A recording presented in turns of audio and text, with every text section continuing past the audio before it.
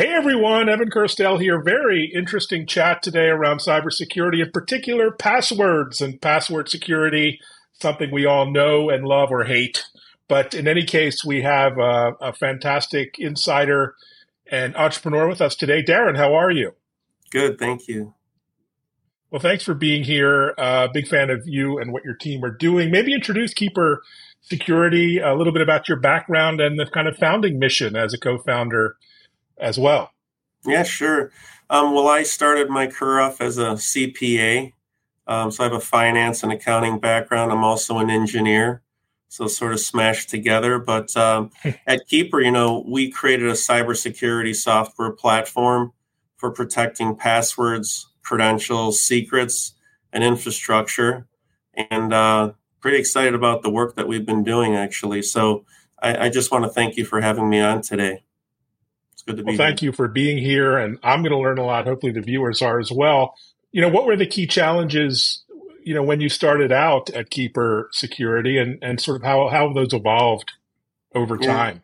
sure. So the beginning of the company was really a reaction to how people were transacting with passwords, credentials, and secrets, and really the cause of data breaches. When you look at data Mm, breaches, about more than 80% of the time, it's a result of either weak or stolen login credentials, passwords, and secrets, or malware intrusion actually not being prevented the right way, or I would say just the whole thought process around cybersecurity was something that we thought we could make a difference on in terms of just how do you protect the masses with solutions that are extremely easy to use and that don't require a tremendous amount of human intervention and thought, because the more complex the solution, typically the harder these applications are to use. So we try to work really hard here at merging simplicity, ease of use with really strong cybersecurity protection so that every person, any device, even an organization, large or small,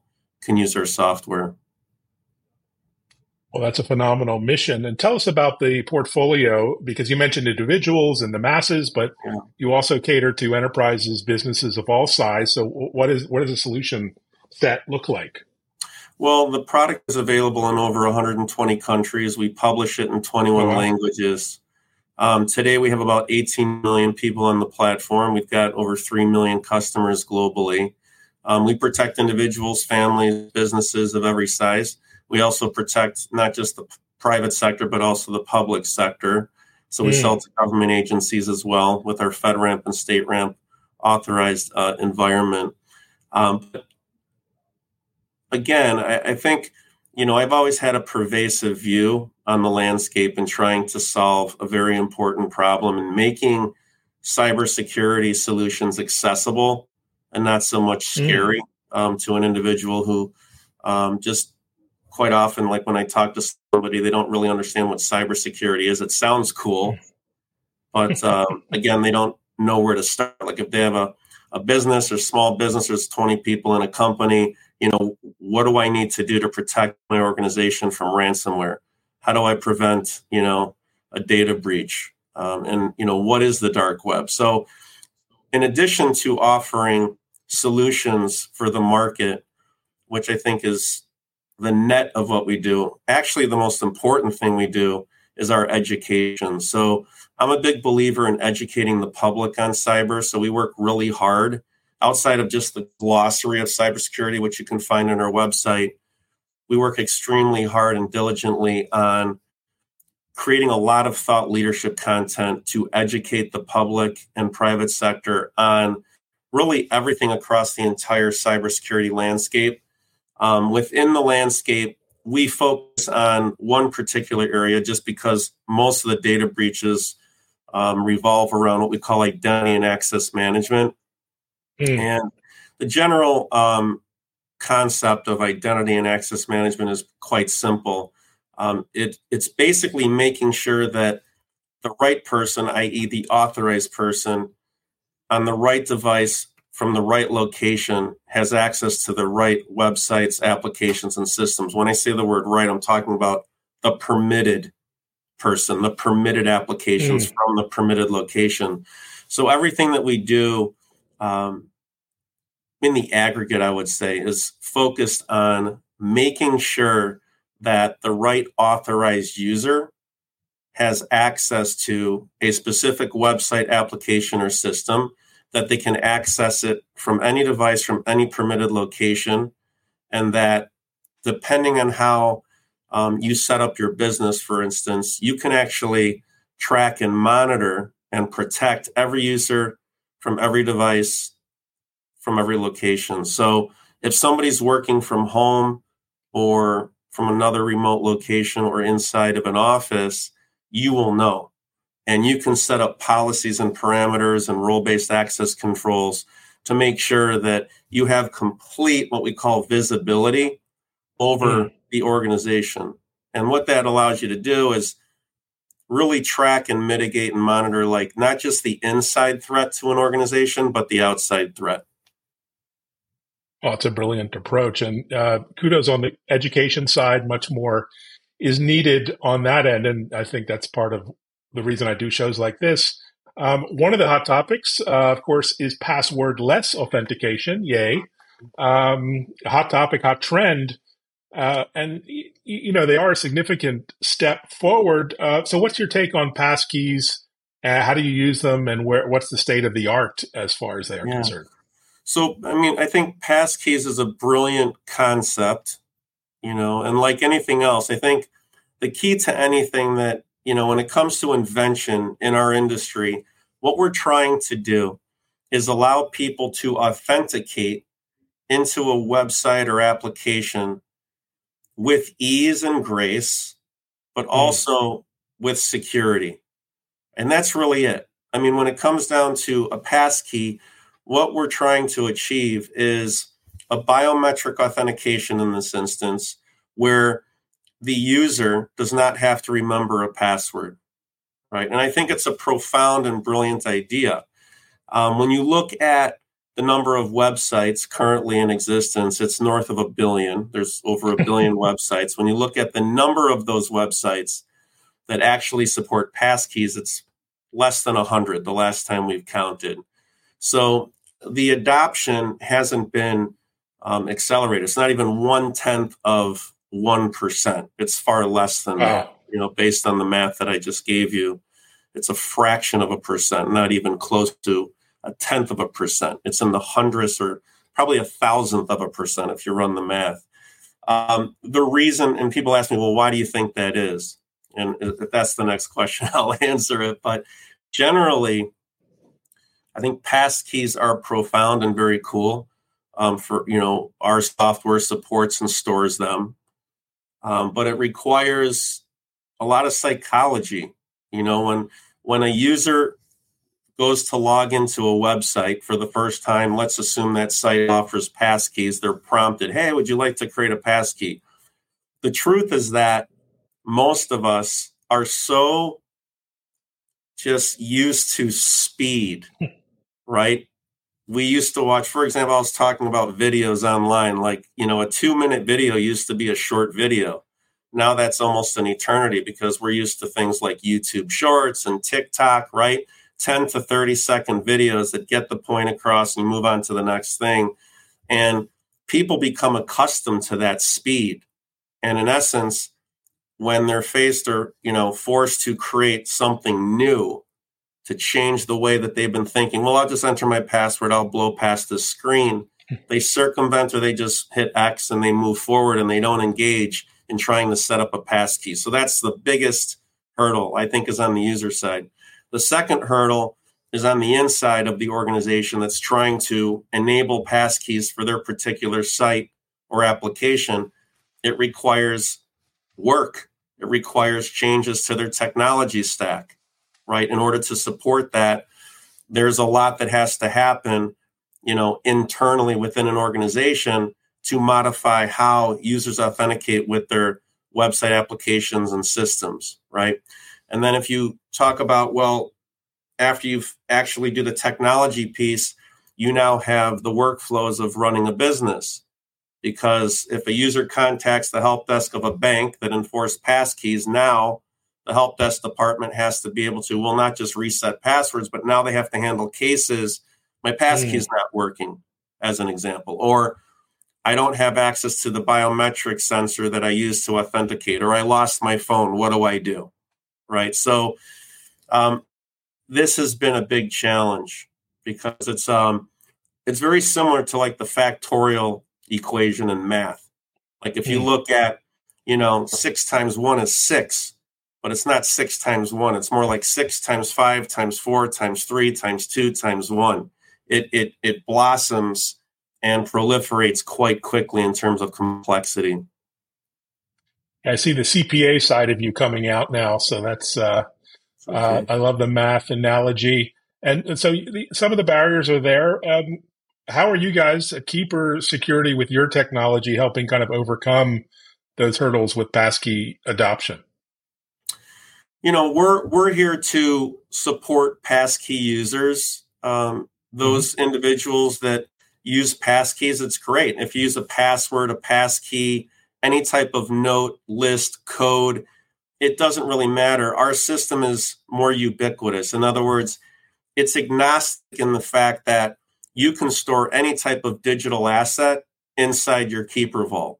And so the product is designed to be agnostic in that way. And then, of course, on the cross-platform side, we support every native application, every operating system, every type of browser, right? Any type of computing device that you can run the application on. So we work very hard to make sure that the platform is device-wide and OS-wide so that we can accommodate everyone and every type of system without forcing a user or a customer, specifically a business customer, to change or modify their technology or identity stack.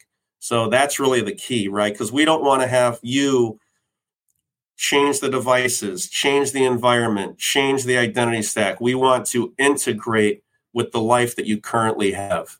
And that's really an important part of what we do. Fascinating, interesting approach. There's lots of talk of expanding the scope of privileged access management, or PAM.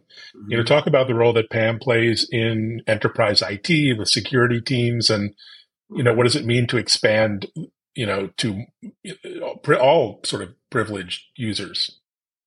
Yeah, so the way that we approached PAM was really by listening to the market's critical unmet needs. We did a lot of work around just how do you mitigate the insider threat and also the outside threat from one platform, right? So you've got to monitor the dark web. You have to monitor inbound activity into a system or application. You also have to monitor the individuals inside of an organization, right? Because sometimes an individual in an organization can turn out to be nefarious, or maybe they inadvertently try to access a system they don't have access to. So what we realized in talking with a lot of customers and also just the market in general was that there was a huge gap. And the gap related to a couple things. Number one, that conventional privileged access management solutions did not provide enough holistic visibility over the organization. They were really good and effective at mitigating the risk of an inside problem, an inside risk within an organization, but it was specific to the IT department. Now, when you have a mass migration to distributed remote work and the perimeter completely changes, in essence, the corporate perimeter vaporized. So there you become perimeterless, and you now couple that with distributed remote work and an exponential increase in computing devices, PAM breaks down. And the reason PAM breaks down is because the visibility that you need is no longer relegated to just IT. You actually need to apply that same type of control, role-based access control policies, what we call something least privilege. That means that you, Evan, would only have access to very specific folders and applications in an IT environment, right? And that you would be monitored and recorded in terms of your activity. And I could run reports and compliance reports for auditors. Well, that requirement for IT now became pervasive, and that An organization has to have visibility and protect every user on every device. The finance department, the HR department, design, customer support, right? Because cyber criminals, they always go after the lowest hanging fruit. Where are the weaknesses, right? That's why you see a lot of data breaches in the customer service department. You'll see a social engineering attack or a phishing attack, right? Or a credential stuffing attack, some type of brute force attack, not just at the IT, but they're also, penetrating other areas of the organization and teams. So what we were told was we've got to get visibility, control, and security across the entire ecosystem. How do we do that? And the way to do that is to build a next-gen privileged access management solution, and that's what we did. Fantastic. Well done. So it's confusing as a user. There are so many different applications for password management, secrets management, different apps, different approaches across the users and enterprises. How do you stand out in terms of security and the user friendliness and all the aspects that make you different? It must be, what's the opportunity or the challenge there? I think it's somewhat profound and pretty straightforward, but it's not easy to do. So if you line up, there's a lot of great products out there. And, there's a lot of smart innovators. There's brilliant people in our industry. What we work really hard at here is identifying critical unmet needs of our target market and delivering those products at speed. So when you think about ways to have competitive advantage, there's really only 3 ways to do it, right? You can cheat, you can be first, or you could be smarter, really. I think what we work really hard at, we know there's a lot of smart people out there and we don't cheat. So speed is the key. You win through speed. So if you can identify critical unmet needs of your target market and deliver those products and services faster than your competition and be first, you have massive competitive advantage. And that's what we're astute at that. We work really hard at that. So my partner and I, Craig Lurie, he's my co-founder and CTO, I would consider us to be maniacal and fanatical about being customer-centric and product-centric. We've never lost that since we started this business. It's the passion that we have. And I think that's the answer to the question, though. I think it's all about speed and delivering exceptional products and services, but doing it fast.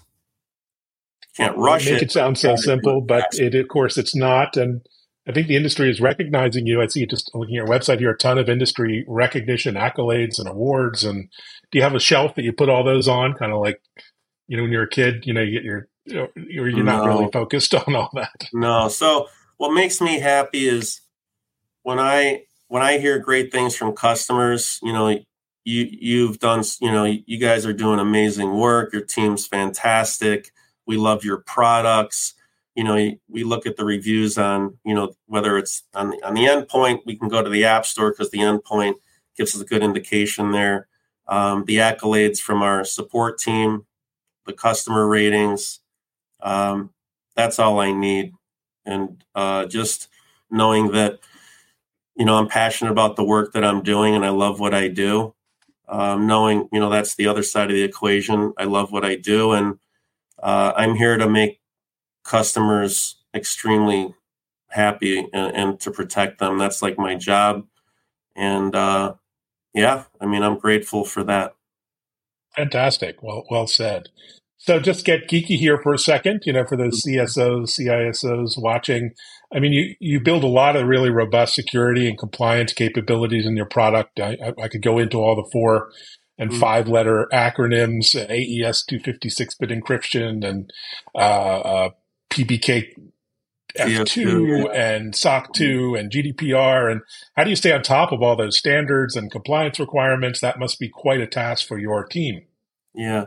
So we have a SecOps team and a compliance team, and that is all they do 24/7.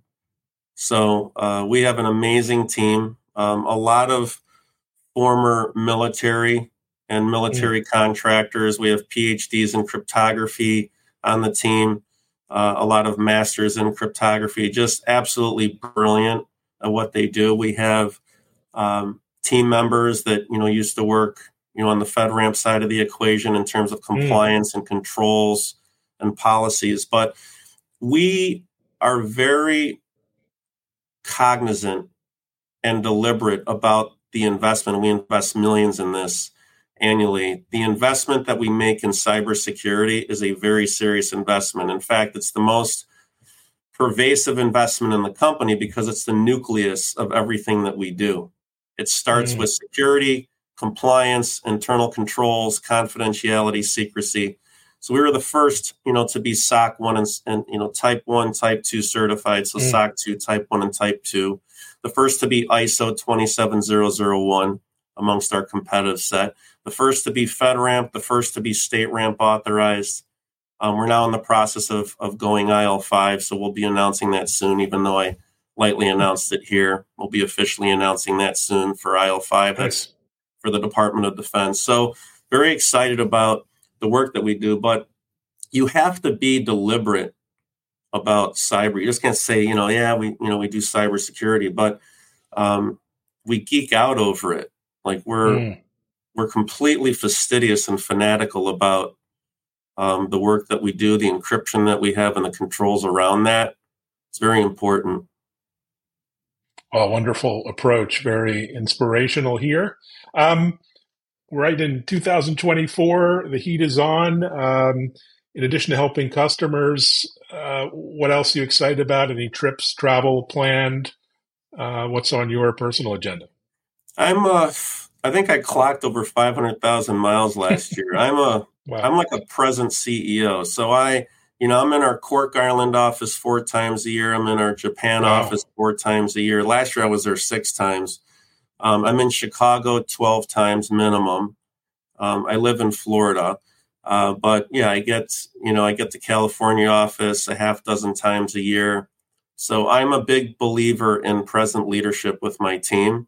So that's the traditional travel to be with my team. And then, of course, there's the shows. I go to Black Hat.